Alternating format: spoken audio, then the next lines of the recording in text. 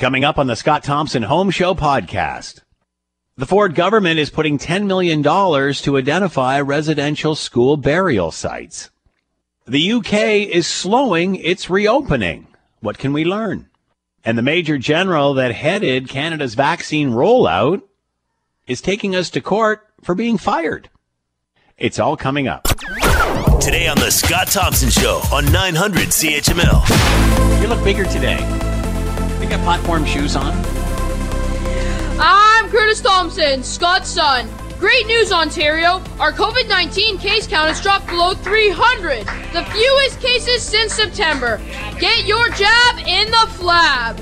It's the Scott Thompson Home Show. Here's Scott Thompson.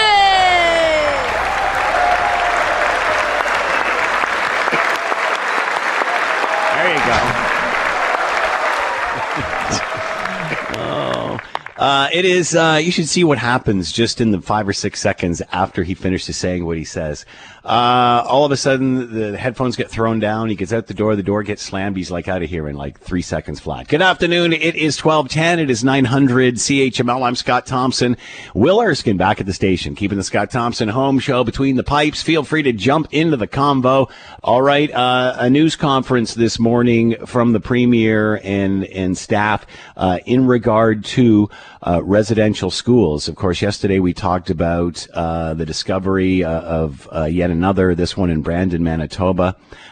Just over 100 students is believed to have remains below that site of the former residential school in Brandon as that investigation continues. At that point, Premier Doug Ford this morning announced that the province will be giving, and there's always, been arguments over jurisdiction and whose jurisdiction this is. I mean, there's a court case right now that the federal government's fighting on over jurisdiction and such.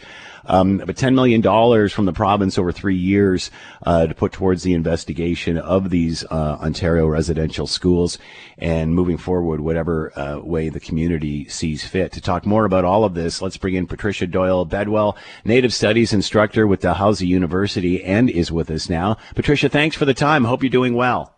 I'm doing well. Thank you for having me. Yesterday we were just discussing how another site needs to be investigated in Brandon, Manitoba. Yeah. Over 100 remains found there. It's pretty obvious once we got to the Kamloops discovery and confirmation that this investigation needs to go further into all of these sites, which apparently could very well have no reason to believe there aren't more out there. Let's put it that way. This is just the tip of the iceberg. Well, Justice Sinclair said there could be up to 25,000 kids that died during the residential school era. So this is the time to look. And even though it was in the Truth and Reconciliation report that they found about 4 or 5,000 kids, there needs to be an investigation. And this could be criminal activity. We don't know. The Ontario government announcing today $10 million to go towards this investigation. Your thoughts on that, and where does this go from here? Obviously, the communities need to be leading this charge. Your thoughts on where we are today?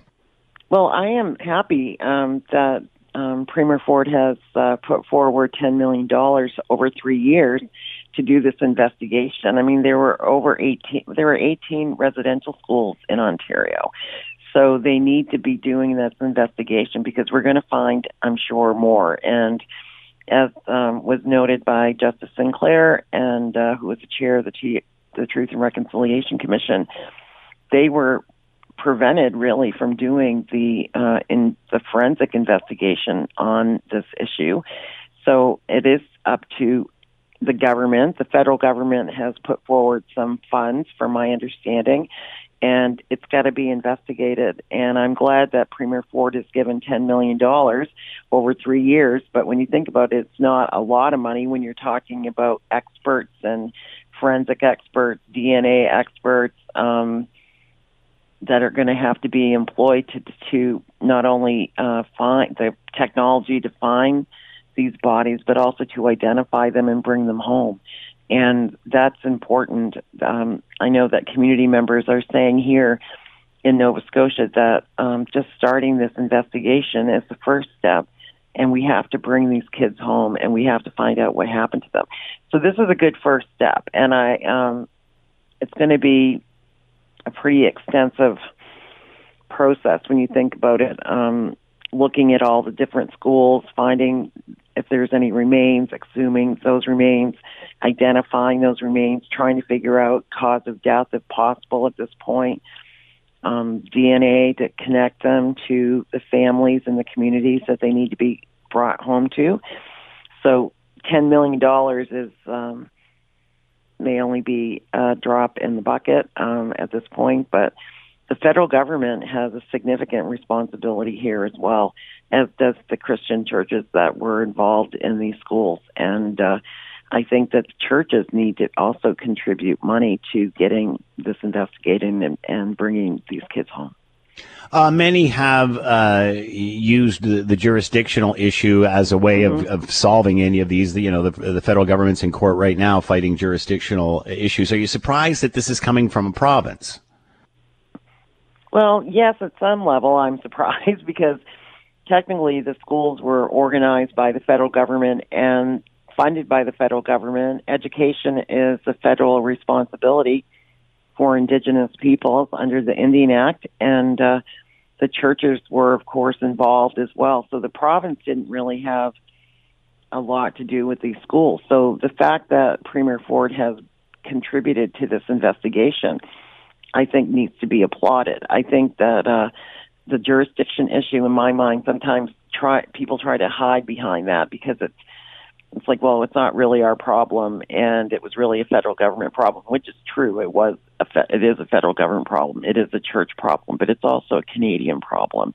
And we need to have all partners involved in investigating this because these were, there's many people, at least in my area of Canada, who see these dead children, that they died because of crimes against humanity, because of cultural genocide and genocide.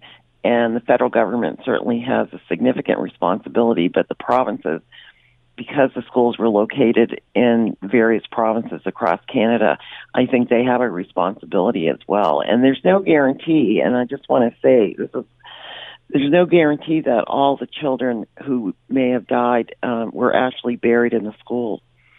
There was a situation I knew of a few years ago where a researcher found records of Indigenous kids buried away from the reserve, and they were unidentified. And she found a record for me and sent it to me. So I see that this is an Indian boy who was 10 years old, who was buried in Dartmouth, unidentified. But the only thing that was said on the record that they died of a disease, and then they were from Shubenacadie. So there may have been kids that were buried away from the school. So I think that's why the provinces need to also get involved, because this might be an investigation that becomes much bigger than just the residential schools. And we need to know what happened to these lost children. So jurisdiction, I always think it's about responsibility. And I know that sometimes people like to avoid that responsibility by arguing jurisdiction. But like I said, this is a Canadian issue. And all the governments, provincial, territorial, and federal government need to be involved, as well as all the churches. And they need to contribute funds so that our kids can come home. Also at the news conference this morning was Chief Mark Hill of Six Nations. Yes. Let's play a clip of what he had to say this morning. Thanks. Imagine your home life with your children. You raise them in your family, in your community, in your language, and with your culture and tradition and values. In the day-to-day life of family, your children learn what it means to be who they are, and they learn their identity and where they come from. But one day, officials representing the government show up at your front door and take your children away from you. They're put in a faraway institution, like example, what we're standing in front of today, where there is much misery, neglect, and abuse. You will not see them for a very long time, if ever again. Some of your children die, and some you don't even know what happened. Their bodies are not brought back to you, but instead they are buried in unmarked graves, and you never again know what happened. This was the experience of all too many Indigenous families, and all of our communities remember. That is Chief Mark Hill, Six Nations, in front of the Mohawk Institute. Patricia Doyle Bedwell is with us, Native Studies instructor with Dalhousie University. Patricia, you were talking about what needs to happen now moving forward, now that, we've seen what's happened in Kamloops. We've got confirmation of that. Now, obviously, this investigation needs to be done throughout all of these sites. But obviously, the community has to be leading this, has to be a part of this, leading it. And so will there be situations where, we talked about what happens next. Do bodies need to be exhumed? Does everybody need to be identified? Does a cause of death need to be found? Or will there be situations where the community may not want that? How do you move forward with this? Well, I think that most of the people that I've talked to, at least in across the country, different groups, they want their kids brought home. And the process of that is to exhume the remains, identify them, whether it's through DNA. That's probably the only way they could do it now. Finding the cause of death, determining if there were crimes committed. We need to know that. And every community has to work within themselves and how they want this to happen. So if and people think of it as, as the chief said, like we lost our kids, they were taken away from us.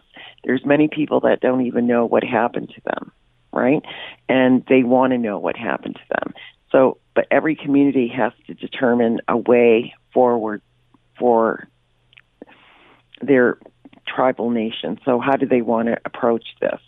And I know the Mi'kmaq people have said, like, we're going to start investigating in Shubenacadie.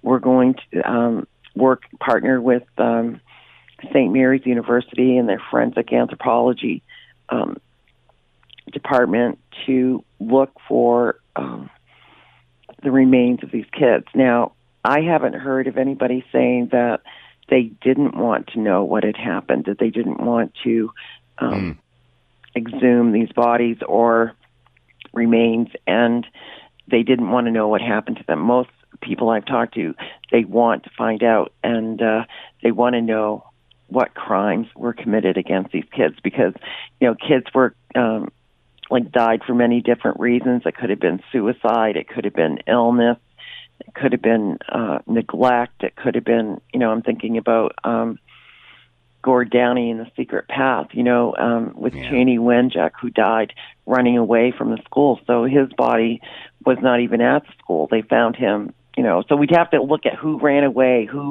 what happened,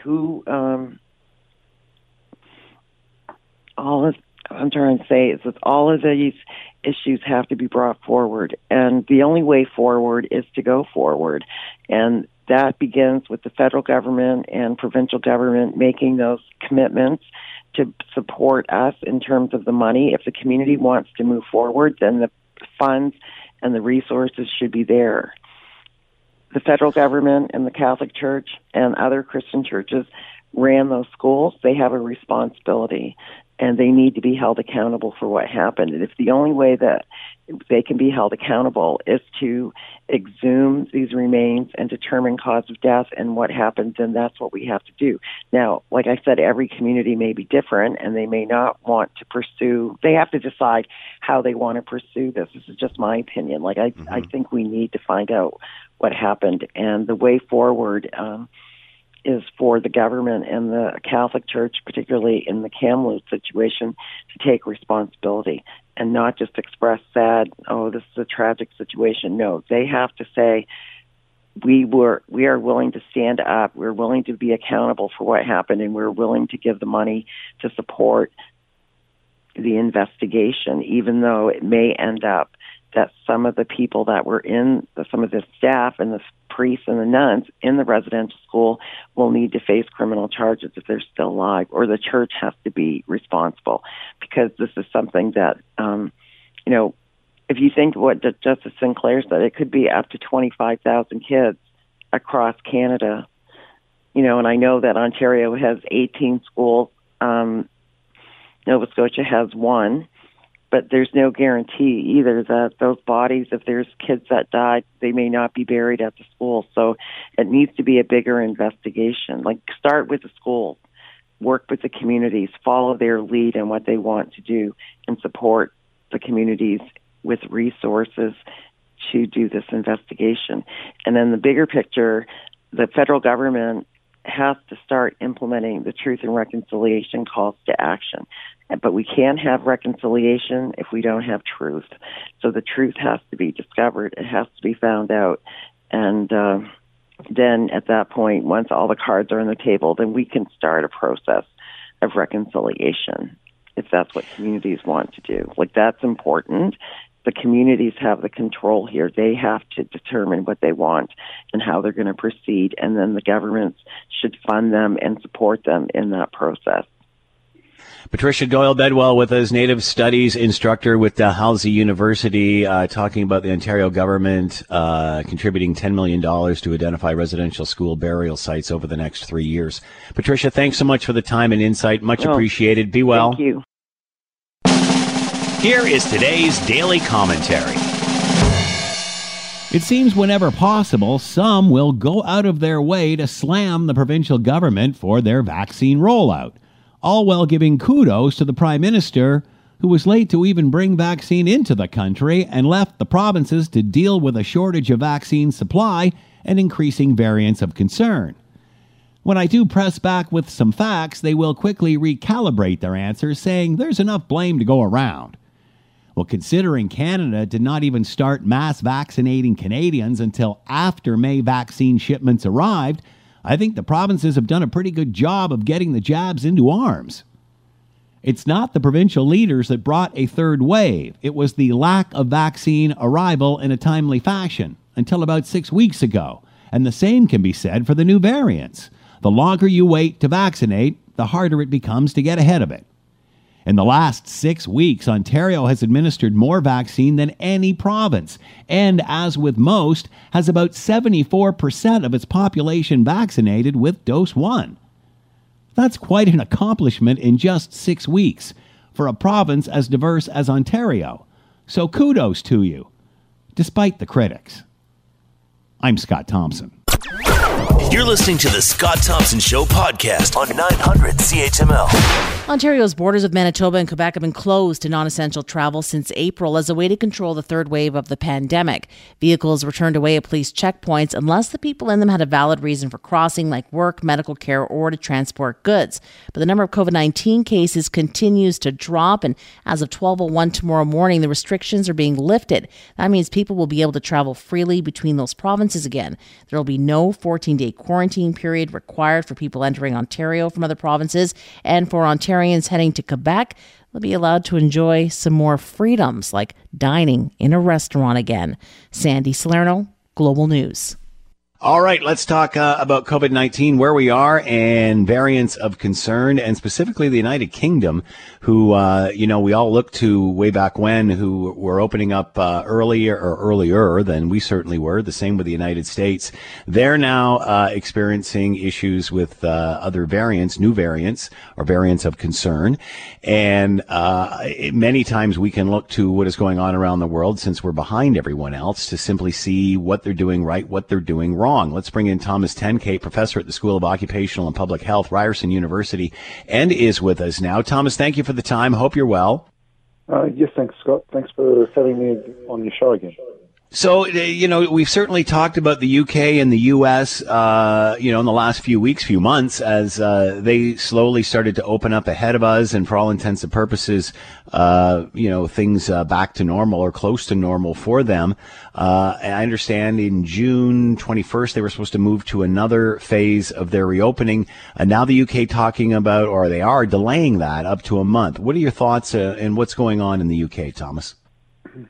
Yeah, definitely they're seeing this Delta variant really dropping off, and what they're indicating is that the cases are doubling nearly every week in various spots. So they're really experiencing a lot of concern there now, and I think part of it is associated with the vaccine that they were using. So the AstraZeneca vaccine was the primary one they were using, and the evidence from the UK is that it isn't as effective as the Pfizer vaccine in regard to the dealing with this Delta variant. So even though they have a large proportion of the population vaccinated, because the vaccine isn't as effective for that one, they've got this high proportion of the population at risk now. So from our perspective, I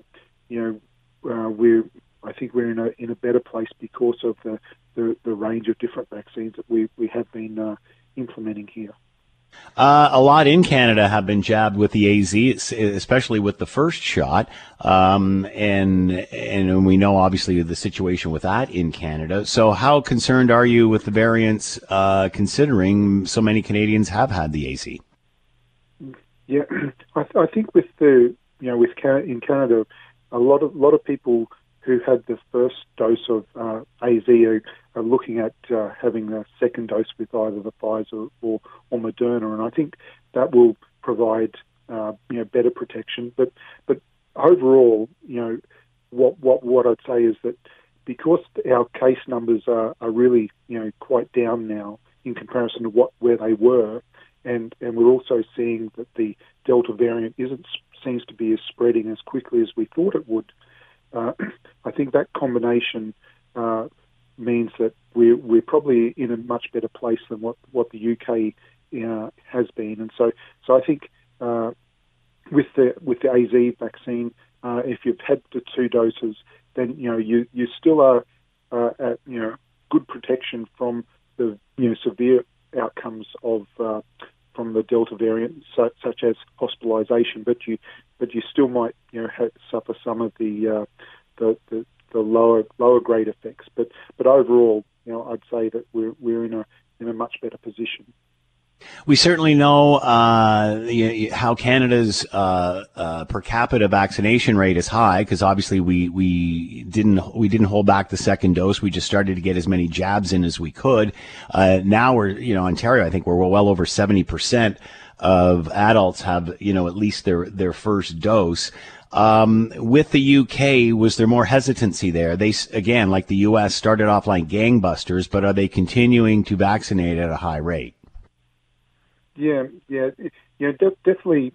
With a two dose regime, it is often easy to get a relatively high proportion of the population vaccinated with 1 dose, but then getting people back and with the second dose can be a lot harder, and that's what we the evidence from the UK is showing is that you really need the 2 doses to have the best protection from all the variants, and particularly from this new Delta variant. So I think that's a sort of an indication for us that we really need to keep pushing forward in trying to roll out the second doses as quickly as possible. So is this a sign that maybe the UK was opening a little too early?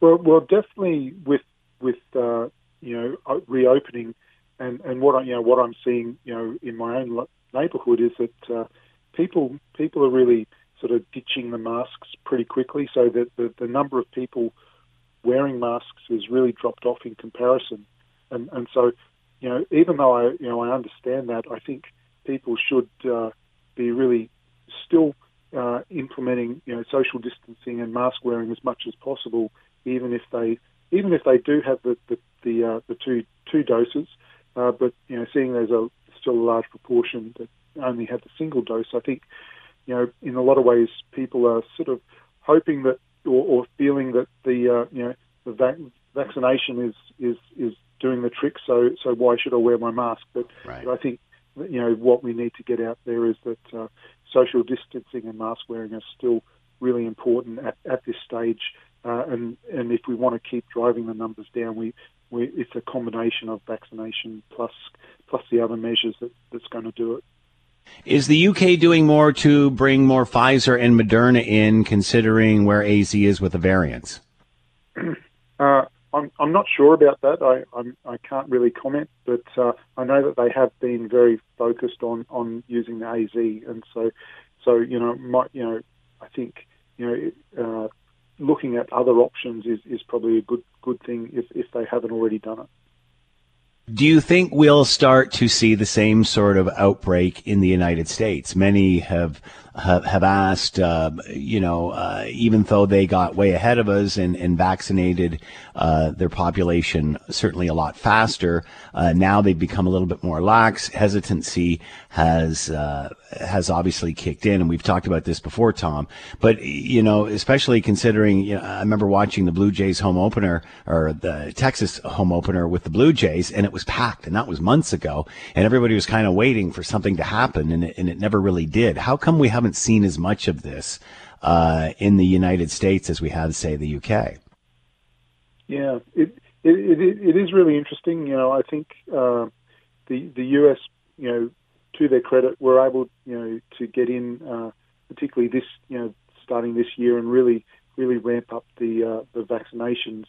But as you said, the getting the second doses for a lot of people has been is more difficult. But one of the things that the US did was that they did rely on the one dose, the single dose one, the Johnson & Johnson one. So you had a good proportion of the population that were fully vaccinated already, and so it is difficult to sort of say what's going on, because with these variants of concern, they can really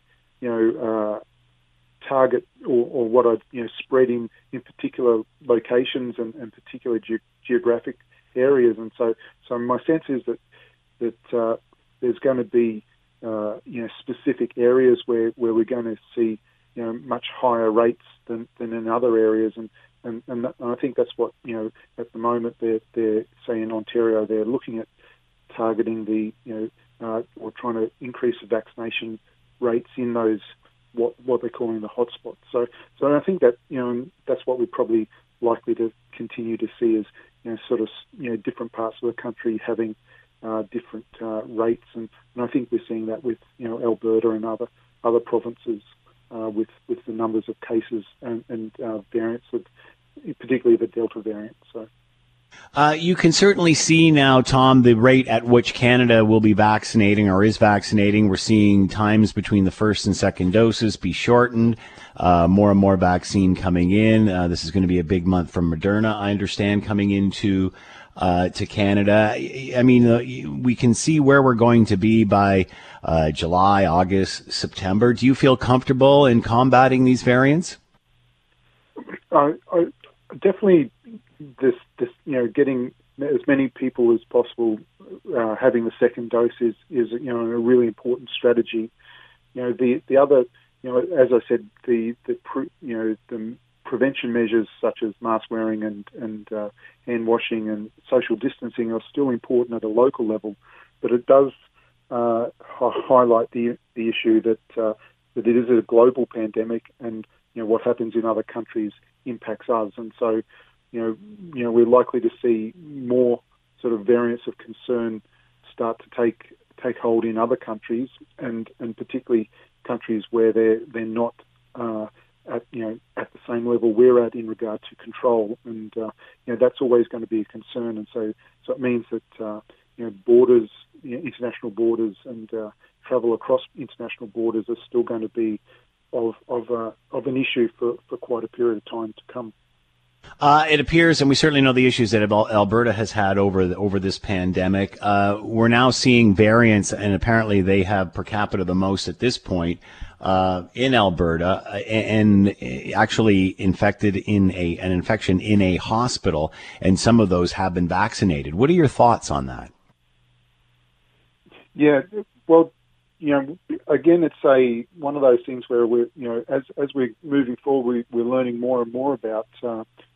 The infectivity of the different variants, and I think people sort of have to remember that But even if they are vaccinated, it doesn't mean that they're totally that they can't become infected or can't infect other people. It's protecting themselves against the signs and symptoms of COVID, and so it really means that the vaccination will allow people to not get as sick, but it may not necessarily help control the spread as much as people would think. Whereas the controlling the spread is really these other protection measures as well. So, but then again, the evidence is still coming in on how much someone who's double vaccinated, as in fully vaccinated, is able to spread these new variants of concern. So we're still learning, but definitely, I'm sure that people who are vaccinated will still be able to spread, to some extent. We're already hearing chatter of a third dose. Is it that time? And I mean, when you think about how long we've been in this, and if you're getting vaccinations as in for the flu on an annual basis, is it time to start thinking about how we're going to schedule a third shot in the next year? Yeah, I agree that, people have to be prepared for follow-up or booster doses at some point. The issue is, whether or not we'll need them based on how effective the vaccines are against whatever these variants of concern are at the time. I think at this stage, the evidence, particularly coming out of the UK, is showing that the vaccines are pretty protective, offering good protection, particularly for people who are fully vaccinated. So my sense is that they won't, given the current range of variants of concern, they probably won't be looking at a booster. But if there's one that comes in that is hugely more infective and is more easily transmitted and the vaccines aren't as effective, then I think they'll be looking at a third dose at some point. We're hearing, obviously, the relaxing of restrictions between provinces, provincial borders, and such. The U.S.-Canada border extension till June 21st. They're already talking that will be extended. We're still a while from the U.S.-Canada border opening, aren't we? Yeah, like I think that with the border opening, there can be the potential for a graduated level of restrictions based on circumstances, but obviously that can get a bit more difficult to implement. One of the approaches could be, depending on where someone comes from and what their vaccination status is, they might have to meet certain rules, and people who maybe aren't as vaccinated and coming from potential hotspots have to meet more severe restrictions. So I think the full opening of the border is probably quite a way away, but some level of graduated restrictions based on sort of circumstances might be something to look at to try and at least open up some level of travel across the border. Thomas Tenkate with us, professor at the School of Occupational and Public Health, Ryerson University. Tom, thanks for the time and insight. Much appreciated. Be well. Thank you very much, Scott. I really appreciate your time, and have a great day. All right, let's move on and move to another topic other than COVID-19, although there is 6 degrees of separation here. You might remember Major General Danny Fortson. He was the head honcho when it came to the federal rollout of vaccine, and he was doing so and in a good job as far as we know until about May, and then there was allegations brought against him of sexual misconduct dating back to the 80s, and he was removed.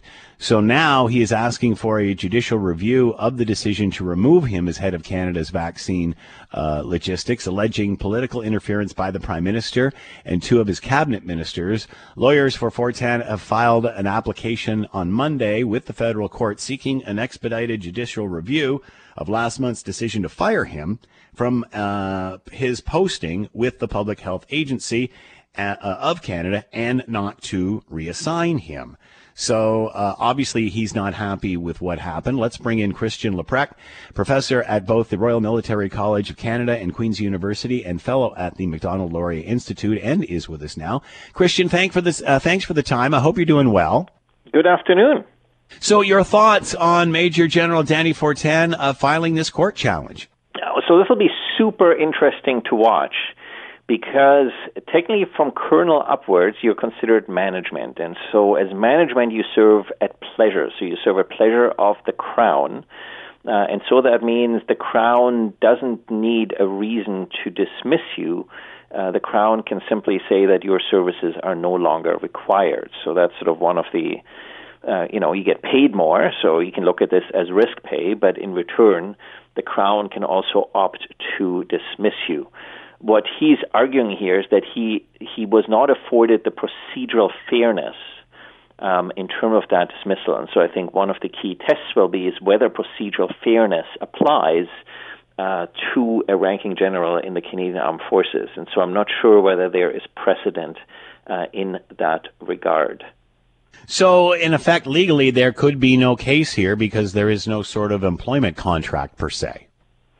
Well, so there's an employment contract, but there is an understanding by both sides that there's a quid pro quo for getting promoted, and that means understanding that when you're a senior rank in a very high visible organization with that is also exposed to considerable public and media scrutiny, there may be reasons where the government, rightly or wrongly, may need you to fall on your sword for the organization, and where the Prime Minister simply decides that this is a time for you to move on. So I think this will be an interesting case to watch. I think what he's obviously trying to do here is salvaging his reputation, because we'll have to see how the offenses play out, but chances are that even the gravity of the offense notwithstanding, given that the offense lies 35 years back, if you look at comparable offenses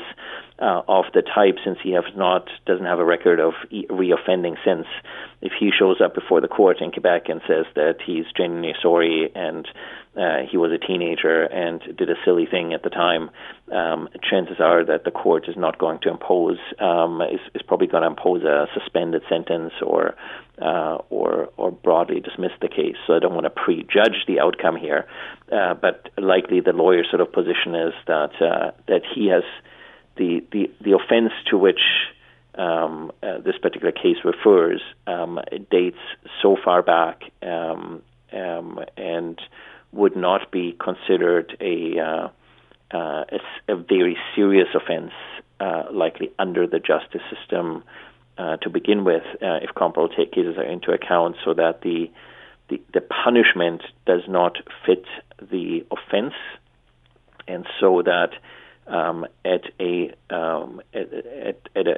that he feels that he should have been afforded a opportunity to weigh in on the evidence against him, that in effect, what he said, government judged me guilty and dismissed me before I even had my day in court, and before we even know whether and to what extent the justice system, the gravity of the offense that the justice system would judge the circumstances. And any listener who finds himself in that same situation can probably empathize with the matter. At the same time, at the time, he, as a cadet at CMR Saint-Jean, so the Royal Military College at Saint-Jean, he'd been a civil servant by virtue of being a cadet. He would have been subject to the Code of Service Discipline and to regular military law, and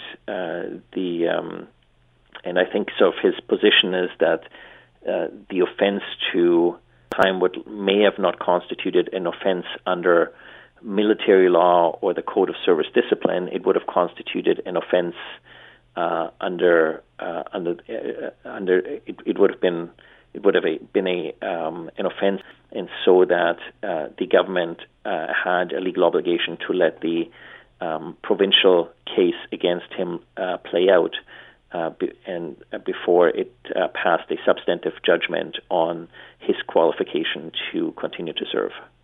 For example, the date of the offense, or even what the offense it was, not to diminish it in any way. But if you are under this sort of agreement, if you are, per se, as you said, during the military, does any of this even count in the sense that, when we ask you to fall on the sword, you fall on the sword and you move on? It doesn't matter what the offense is. Yeah, I think this is sort of what the crux of it comes down to, and obviously he feels he has a reasonable case here against a possibly comparable case that I think you and I have talked about before, of a completely different type of offense, but is the case of Mark Norman, where the government had also suspended and prejudged the outcome of that case. And Mark Norman in that case was completely exonerated, of course, of any wrongdoing. And so while this is without prejudice to the Fortin case, the government does have, in particular this government, does have precedent of coming down very hard on senior ranking military members who they feel put the government's and its reputation at political risk. If he is exonerated, is he owed anything at that time? So, look, I mean, the senior generals all have reasonably comfortable pensions that they can collect earlier than most Canadians. I mean, this is sort of par for the course. It's part of serving in the armed forces, and it's one way that we recognize the service that individuals render to this country. So I suspect this is, he may in the end, should he end up succeeding with his procedural fairness case, it looks like his aim here is not to go after damages. His aim is to salvage his reputation, and that he's going after the reputational damage that he has suffered. And my guess is it is also he feels an opportunity as a bit of a test case, because you might imagine that some of the people who are currently in senior ranks and have been suspended or risk dismissal, if their cases turn out to be, if they too end up being exonerated, that this is a bit of a canary in the coal mine in terms of the extent of the obligation the government has, on the one hand, to afford everybody procedural fairness, given that in Canada we presume, under our rule of law system, you're presumed innocent until proven guilty, and also to establish a precedent for the government's obligation to reinstate individuals where the investigation subsequently comes up exonerating someone or finding them perhaps guilty of an offense under the Code of Service Discipline, but an offense that would, under the Code of Service Discipline, not constitute essentially dismissal with cause. How will the Prime Minister's office be processing that, or even the Defense Minister? What's happening here now with this court challenge? Oh, they want this story to go away so badly, I am sure. This is and look. I mean, we saw this in the last couple of days in terms of the Mike Rouleau case. So there were people who served together for years and who know each other well personally, either as friends or because they're concerned for someone else's well-being and mental health, go out and have a private golf game, and it becomes so toxic that the members in that game face dismissal, or in one case have opted to dismiss. This is the second in command, and you're referring to the second in command stepping down after golfing with Vance, correct? Right, but the key here is if you listen to the Prime Minister's statement at the NATO summit on this particular issue, the Prime Minister basically is sending a very clear signal to all members of the armed forces that the interests of the institution come before the interests of the individual. And so the message here is from the Prime Minister that if you are a serving member of the Canadian Armed Forces, you will have to forego probably associating with anybody who's currently under investigation until such time as the organization has run its course. And it's a little bit ironic that a government that for so many years seems to have sort of sat on this file and not acted on this file. I think the pendulum has now swung, rightly or wrongly, completely over to the other side to basically do anything and everything to protect the institution, because, of course, the government would rather not fight, I suspect, a fall election on its handling of the cases of potential professional and or sexual misconduct in the Canadian Armed Forces. And so I think this is a very strategic move to make sure that they don't have, they minimize the amount of subsequent bad news that comes out of the department. And so the PMO, I'm sure, will be unhappy about this type of case, because this case is going to make news probably for many months, because every time it comes up in court and there's a hearing on this, it's very likely that News Media are going to report on it, and so it's going to be a reminder. And of course, it's also a risky proposition for the government, because if he feels that he wasn't afforded procedural fairness and he wins this case, that's also a high risk proposition for the government in terms of the political risk here. So don't underestimate both the institutional issues in the Canadian Armed Forces and this particular case continue to pose significant political risk to the government. What's the mood of the military right now, considering they're in the headlines for all the wrong reasons? So I think there was a sense for many years that it was only a matter of time before the reckoning is going to come. There are some cases here that are surprises to members in the armed forces. There are some cases here that do not come as a surprise to members of the armed forces. And so I think, especially if you're a woman in the Canadian Armed Forces, I mean, as you heard before testimony in front of the Standing Committee for the Status of Women, that many women have a story to tell, and the statistics bear that out.